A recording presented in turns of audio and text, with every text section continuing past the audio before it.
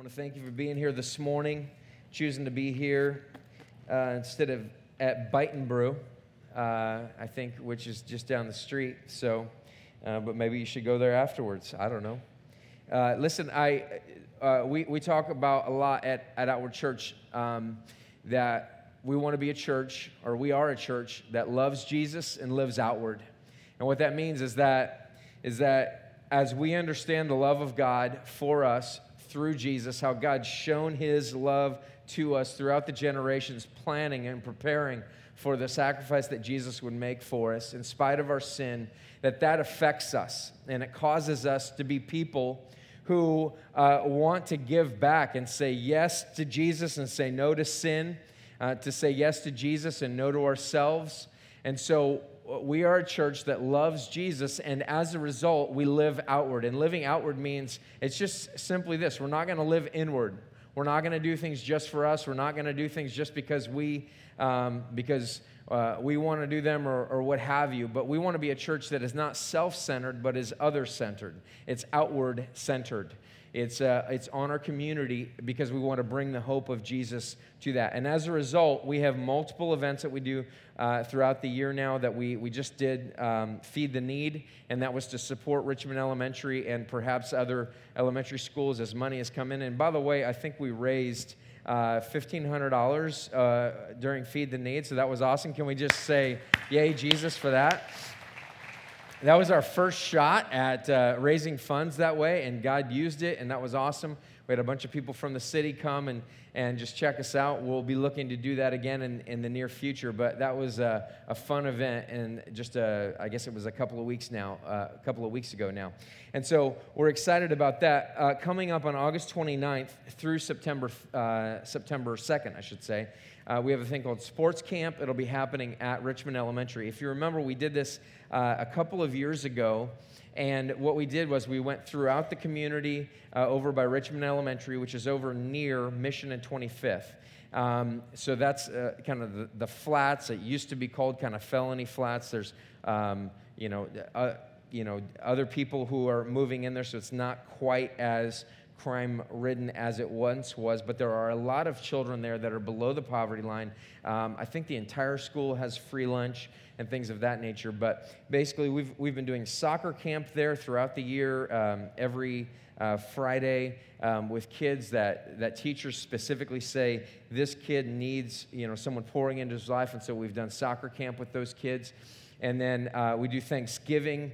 We go give free Thanksgiving dinners to people that wouldn't have it. On Thanksgiving Day, we go and serve those people. And so that event will be coming up. Over the summer, right before school begins, we'll be starting sports camp. And so there's a couple of things that you can do. Number one, if you have kids that you'd like to have participate in this, that would be an awesome thing. It could be a family-style event. You could come and you could serve, but you could also register your kids to be a part of that. You can help with that. It will be 5:30 p.m. to 7 p.m. on each one of those nights, August 29th through September 2nd. And we need lots of volunteers for various different functions that we'll have throughout that. Last time we did this, we had 80 to 100 kids from the neighborhood come. We have no idea what it's going to look like this year, but I think it's going to be a blast.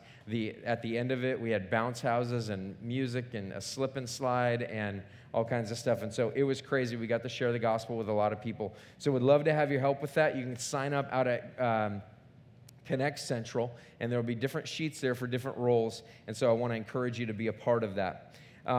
This morning, we're going to be in Habakkuk chapter 12.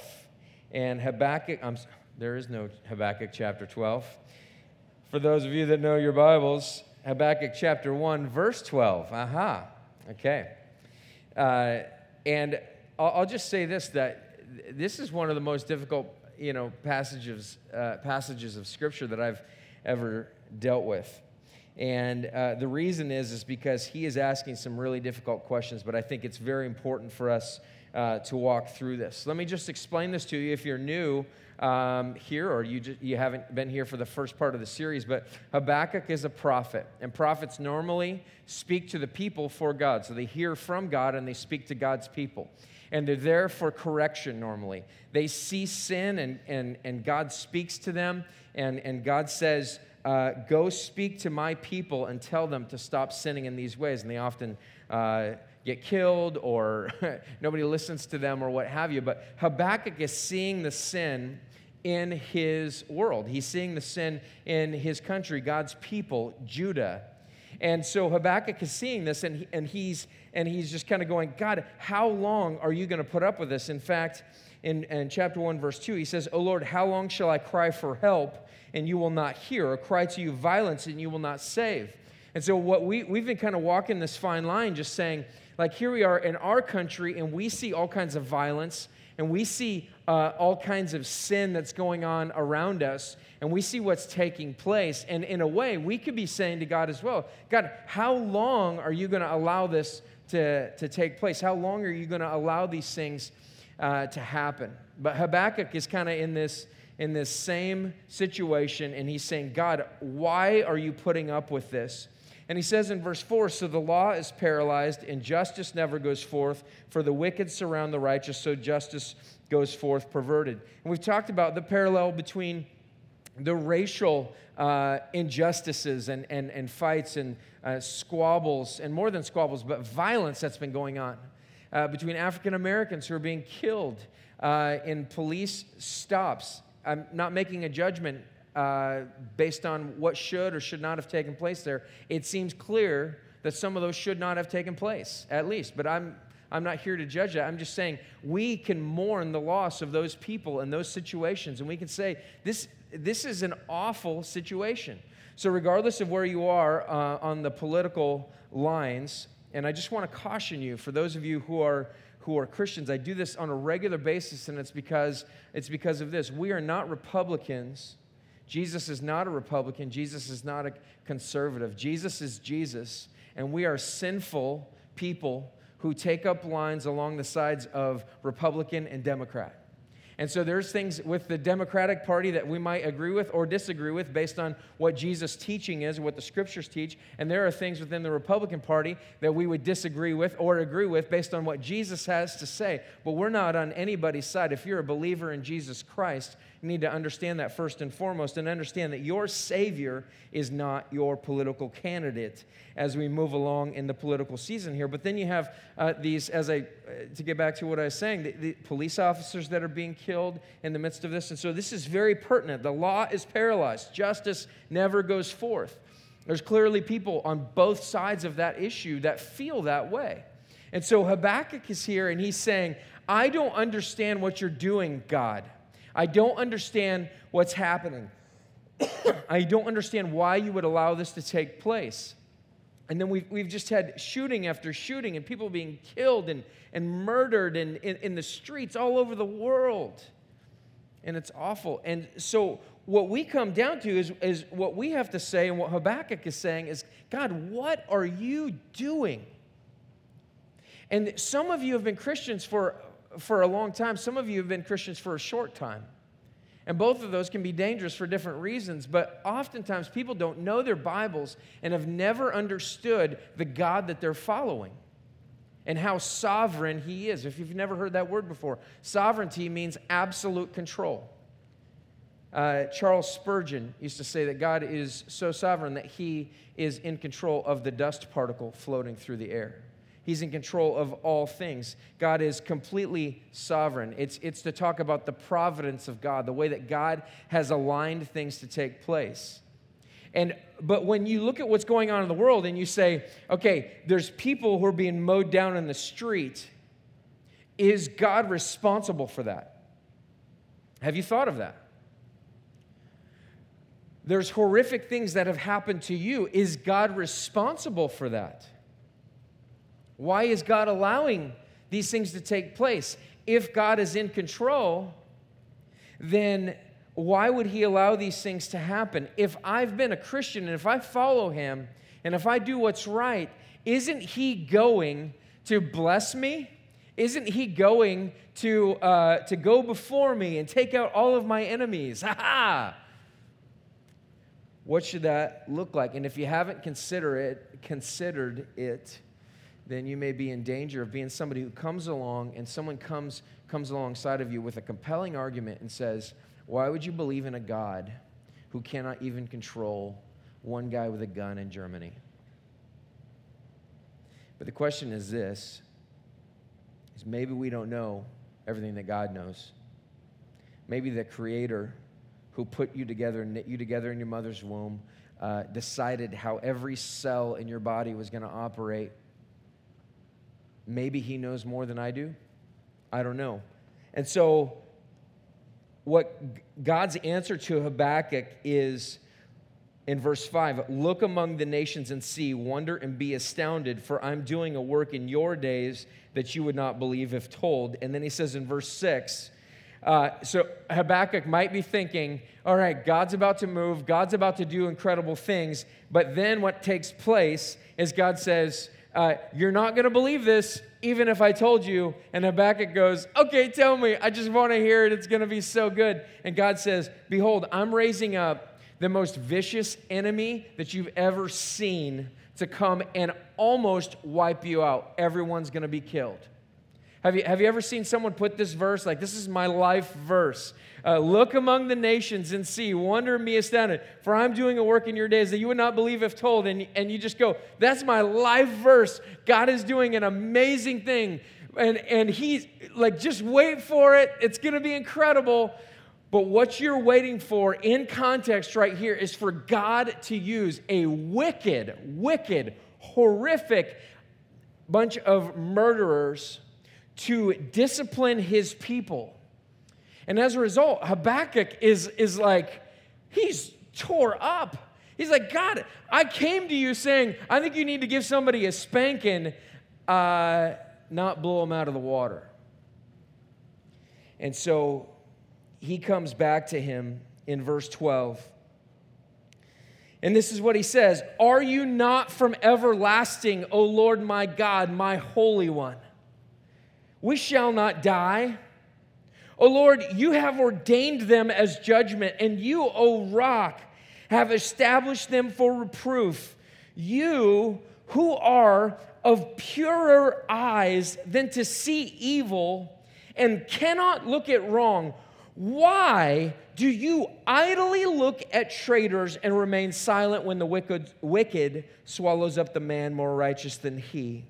You make mankind like the fish of the sea, like crawling things that have no ruler. He brings all of them up with a hook. He drags them out with his net. He gathers them in his dragnet. So he rejoices and is glad. Therefore he sacrifices to his net. He makes offerings to his dragnet. For by them he lives in luxury, and his food is rich. Is he then to keep on emptying his net and mercilessly killing nations forever?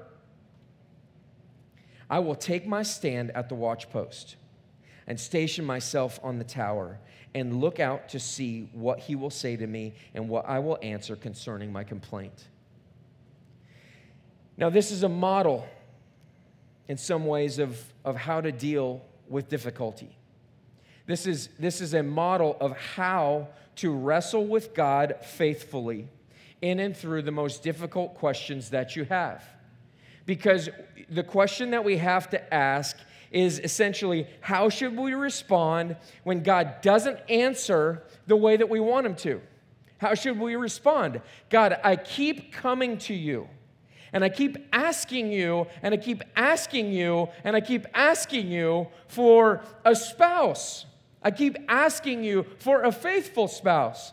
I keep asking you for a child. I keep asking you for a job. I keep asking you, and God, not only did I not get a better job, but I got fired from that job. And God, we keep praying to you that these things will take place and that our city will become this, or that this stuff would stop and ISIS wouldn't be able to attack Christians and kill people like that all over. But God, you don't answer. And what are you going to say when somebody who's very compelling, normally a former Christian, who comes to you and says, oh yeah, I used to believe that too, but then I realized that there is no God because of this. How can a sovereign God and a good God allow horrific things to take place? I don't even want to mention, they are unmentionables. They're the sins, the disgusting things that take place in our world that we look at and just say, how is God sovereign? And yet he's allowing these things to take place. How is God allowing these things to happen? Why would God do this? And so you need an answer. But Habakkuk displays faithful wrestling with God. How do you faithfully wrestle with God? First of all, note this. Habakkuk is not just in some isolated corner crying in his beer, talking to a bunch of friends who don't know and love God. He's speaking directly to God. He's talking to him and he's saying, "Are you not from everlasting, O Lord my God, my Holy One? Are you not?" And what he's evoking right here is a verse like Deuteronomy chapter 3, verse 27, which says, "The eternal God is your dwelling place, and underneath are the everlasting arms. And he thrust out the enemy before you and said, 'Destroy.'" And what he's saying is this everlasting God that's done all of these amazing things, and he's gone through the world with his people, and he's thrust out this enemy, and he said, "Destroy them." And he's like, where's that God? Where's that everlasting God? Where's the one that's existed forever? There's never been a time when God did not exist. Where is the everlasting God? Chris Rock used to have this joke that talked about the Psychic Network. I don't know if you remember the Psychic Network at all, but late at night, Dionne Warwick, who sounds like she smoked 1,000 cigarettes right before she filmed this commercial. And she's like, you should call us and we'll give you I don't know why they chose her to talk about, we'll tell you your future, or something like that. And so there was this commercial and you could call in and they would tell you your fortune. But then one day, they went bankrupt. And so Chris Rock would say, "So the Psychic Network went bankrupt. Shouldn't they have seen that coming?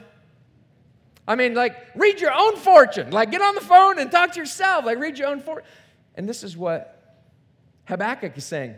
Hey, God, and it's almost in a little bit of a biting tone. If you look at the words there's commentators that think, man, he's coming after God a little bit there, and so he's kind of getting after him, and he's saying, "God, I believe that you're everlasting.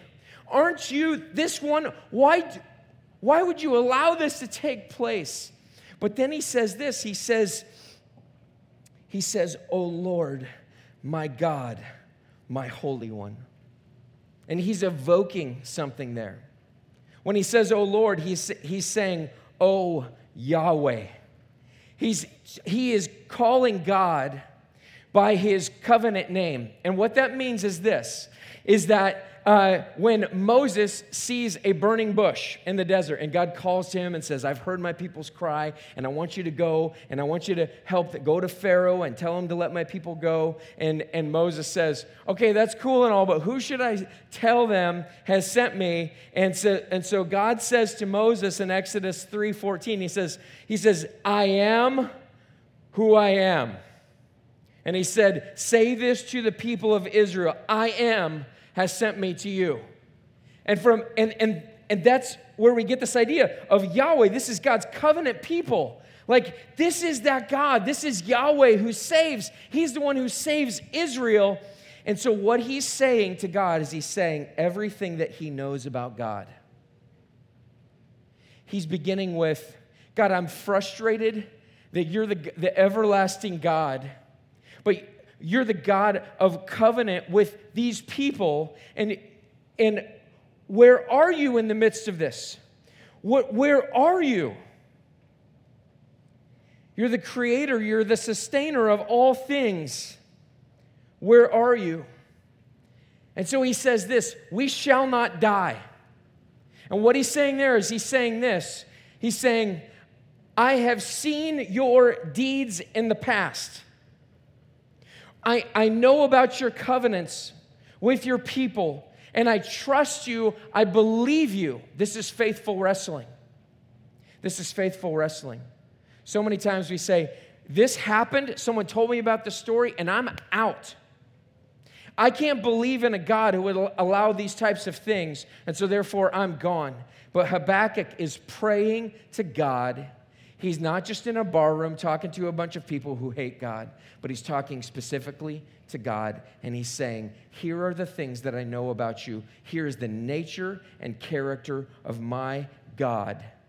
And what I'm seeing in history, what I'm seeing in life, what you're telling me is going to happen, God, does not reconcile with what I know of you. See, here's the thing. Traditionalist Christians say, never question. Just believe and never question anything. Never question anything. And that's the criticism, isn't it? That's coming from a secularist viewpoint or a liberal viewpoint. The criticism says this, like, you shouldn't believe and you shouldn't follow this thing because of these things take place. And as a result, you should just walk away. And here's the problem with that, is that the traditionalist has it wrong and the secularist has it wrong. Because the traditionalist should believe the Bible. Because the Bible is clearly stating this, that here we have a man of God who works for God. He is a prophet. And he's saying, I don't understand. And these are not small questions. These are foundational questions. I don't understand this. Tell me this. What secret doubt is plaguing you? What secret doubt has a seed in your heart that you've never spoken of? What level of discomfort have you had with God saying, I don't understand this, but I know as a Christian that I shouldn't question this? But have you seen our boy Habakkuk here as he's walking through this? God is a personal God. God is able to be questioned. He does not need to be protected. And so Habakkuk does what's right. And he says, we shall not die. And he affirms this, that God will preserve them somehow in and through what the Babylonians, i.e. the Chaldeans, are going to do, which is almost virtually wipe them out. And so he says then, O Lord, you have ordained them as judgment, and you, O rock, have established them for reproof. What Habakkuk just said there is he said, I don't agree with what you're doing. I don't like it. I don't like what's taking place here. And he's going to get into this more. But he's saying, oh Lord, and that's a name of authority. Like, you're the one who's in charge. You're the creator and sustainer of all things. You're the one that's in charge. And this is what you have put into place. You have allowed this. Christian people must understand this, that God is either completely in control or he's not in control at all. Now, I don't believe that God is the cause of sin. But then someone will come back and say, well, if he's in complete control and it doesn't stop sin, is he good? But here's the thing. God maintains that he is good and righteous. And he has simply allowed those who are sinful and who are going to go and do whatever they want to get whatever they want. God's judgment on us is to become as sinful as we want to become. And it ends up destroying our lives. You see that in addiction. You see that in every aspect of sin that you have. It eventually starts to tear you apart. It eventually starts to rip you apart. And he says, oh Lord, you have ordained them as judgment, and you, O rock. And so he refers to God as his rock. I mean, like, oh my goodness, here's this guy, and he's saying, this is awful stuff, and I can't believe that you're allowing this to take place. But yet he says, oh rock. In the midst of the turmoil that you're going through, you have to grab onto the nature and character of God and say what you believe. Martin Lloyd-Jones says this, that you've got to write everything down that you know to be true about him. Everything that I know to be true, and even if there's things that you're like, I'm just not sure about this, that's okay. You can ask those questions, but you should write it down. You should say, I believe that he is the creator and sustainer of all things.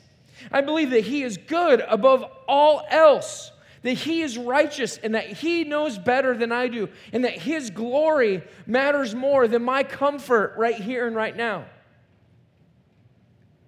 Because here's the thing, if you got into the Christian life for your comfort, even in the midst of great turmoil, awful circumstances, like life isn't manageable for me anymore because I keep screwing up my life, and so I'm going to turn to Jesus. That's good, but you have to understand something.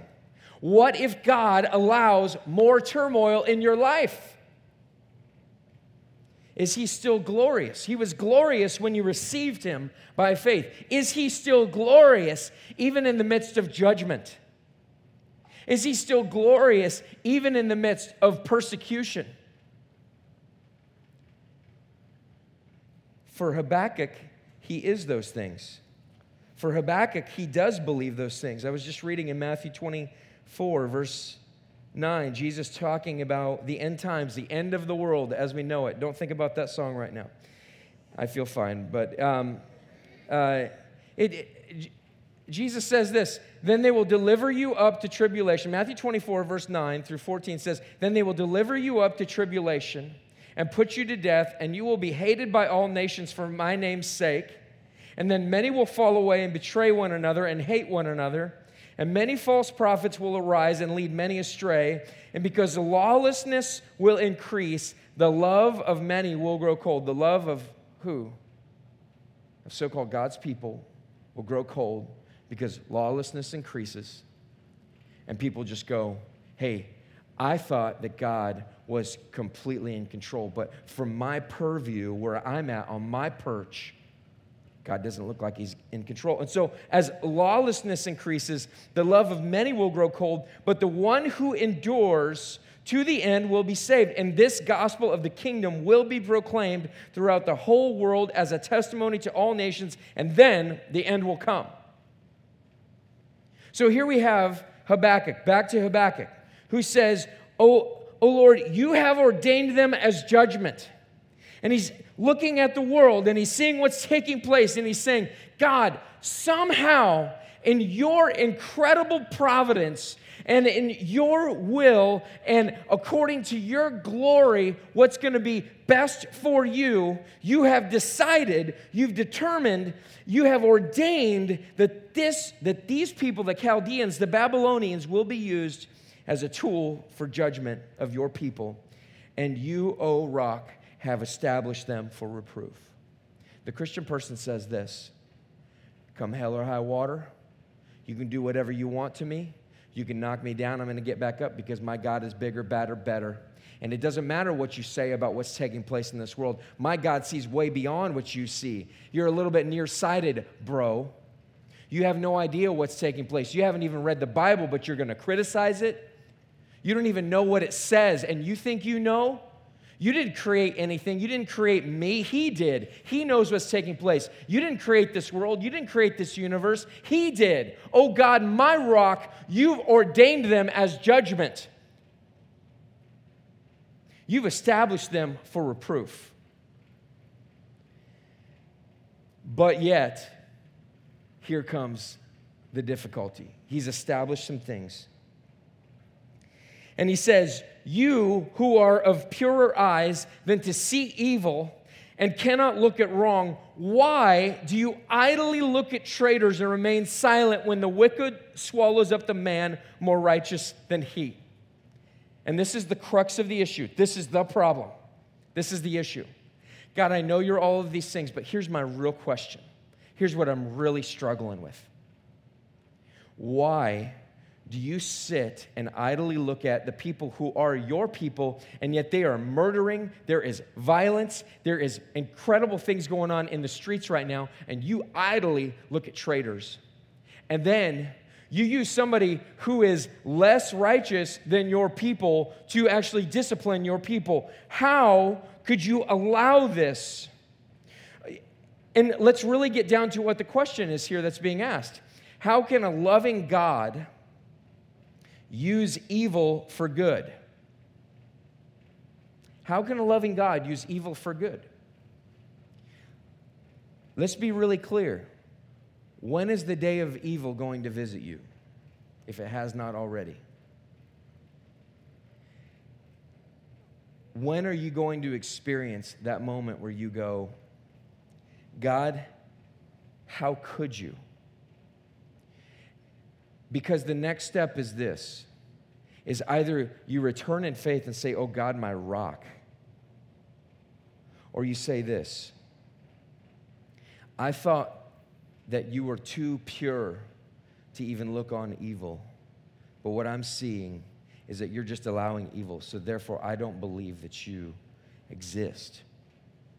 But Habakkuk is wrestling faithfully. He's wrestling faithfully. Verse 14 says this, you make mankind like the fish of the sea, like crawling things that have no ruler. And he's essentially talking about people who are helpless. There's no one to help them. There's no ruler. He's talking about his people. He's talking about other people that the Babylonians are going to conquer. Verse 15, he brings all of them up with a hook. He drags them out with his net. He gathers them in his drag net. So he rejoices and is glad. And he's saying, here these people are. They have their tools of war.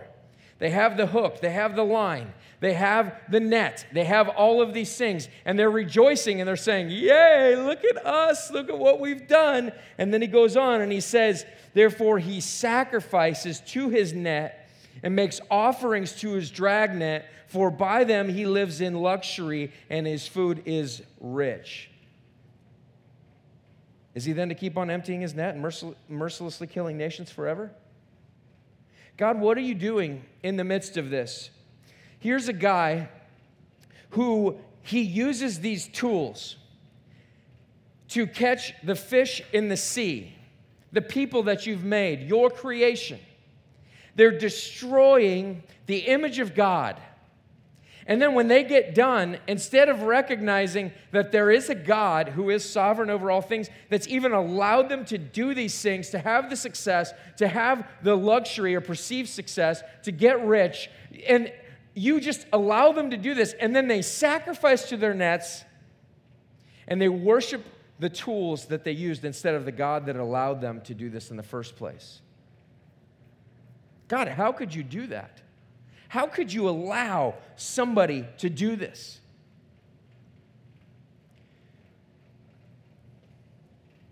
If you go back to verse 13, he says, you who are of purer eyes than to see evil and cannot look at wrong. There's something about that kind of rings true for all of us, though. Because when Habakkuk says, you're too pure to look at evil, you're too good to allow these things. Like, if we're really honest about life, I'm Chaldea. I'm the Babylonians. I'm somebody who is a sinner through and through. I use the tools, I use the gifts that God has given me to make money, to get things. And guess what I do? I rejoice and say, yay, look at me. I'm incredible. Look at my awesome gifts. Habakkuk is saying this. He's saying, God, you've given them these things, and you're going to use them? You're too pure to use that. And guess what? That's me. I'm that person. I'm that person who is too evil for God to even look at. I'm the person who's done evil deeds. I'm the person who looks at my job as the thing that creates me and sustains me. It's given me my position of power. And so, look at me. Look at my success. Look how I'm this rugged individual man, and I am somebody who's created this world that I live in. Look at me. I sacrifice to my net, and I worship the things that give me those riches, that give me the luxury, that give me the things that I have. And so here's the thing. You can walk through and you can say, God, how could you use evil for good? How dare you even look on evil or use evil? But guess what? He's using you. He's using you. And he's using me. I was talking to somebody recently who said, I feel so sinful around God's people. And my response was, man, I really don't want to do this with you right now, but like we could go through a list of sins right now that I don't want you to know about. And we could walk through and we could just talk about how sinful Matt is. And I'm the pastor. And we could talk about, hopefully I'm not walking in sin, but we could talk about each one of us. And each one of us, if we sat in a group, like we were at an AA meeting and we were really honest about what's taking place. I went to an AA meeting many years ago with somebody I know, and I sat on the beach and I listened to people talk in openness about what was going on in their life. And for so long, Christian people have said, I'm in church, and I just hope nobody finds out about me, and I hope nobody finds out about what's taking place in my life. But here's the problem. That's not what the church is. That's not what the church is. The church is not a gathered group of the most holy people, the righteous people who can point our fingers at God and say, hey, you shouldn't allow this in my life. Because here I am, I'm this, I can't talk in that voice that long, but it gets awkward a little bit. But I sound like that Pinocchio commercial. When I look at this room, I see. And his nose grows a little bit. So anyway, where was I? It's not like we're a righteous person who gets to point our finger at God and say, hey, God, you shouldn't. Hey, God, you shouldn't. Hey, God, you shouldn't. What is that doing? What's it saying? It's saying this, God, I know better than you. My viewpoint over life and over what's taking place is better than you. It is complete arrogance, it's complete pride, and it is to say to God that you don't know what you're doing. And I am more righteous than you. But the truth about me is this. There's no one righteous. There's not even one. God can't look at me because I'm not righteous. And guess what? You aren't either. This is the bad news. Every single one of us is sinful. Every single one of us is in a position where when God looks at me, he sees sin.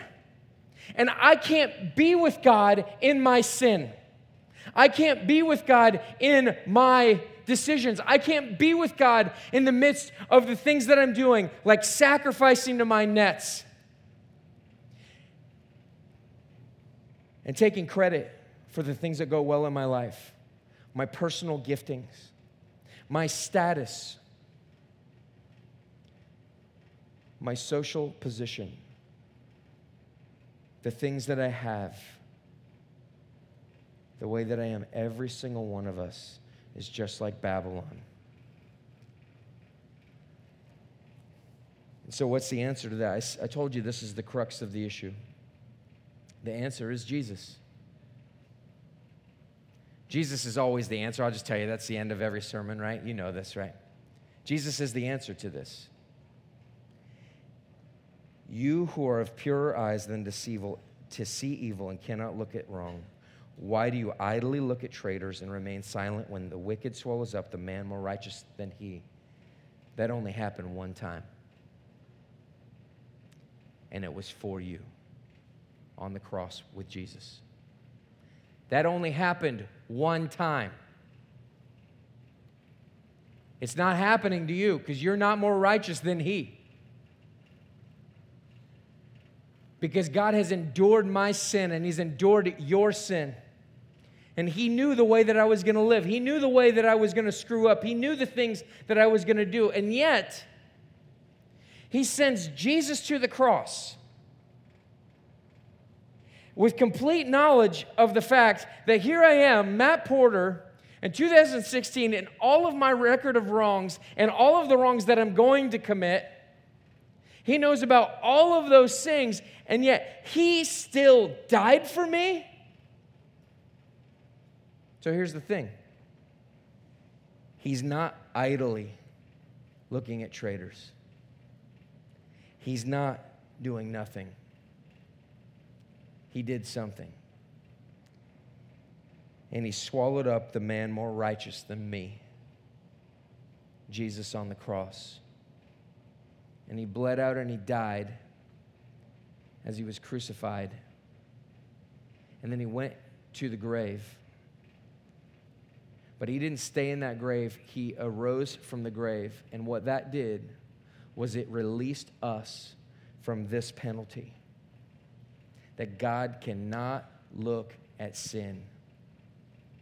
And as a result of trusting in him, what we know is this. 2 Corinthians 5:21.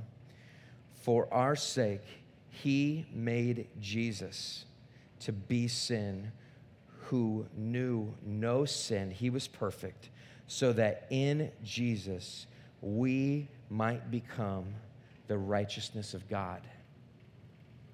That we might become people that God can look upon and love and care for. That's the greatest tragedy that ever took place, and God planned it from the beginning. And God has further plans for our world and for our lives.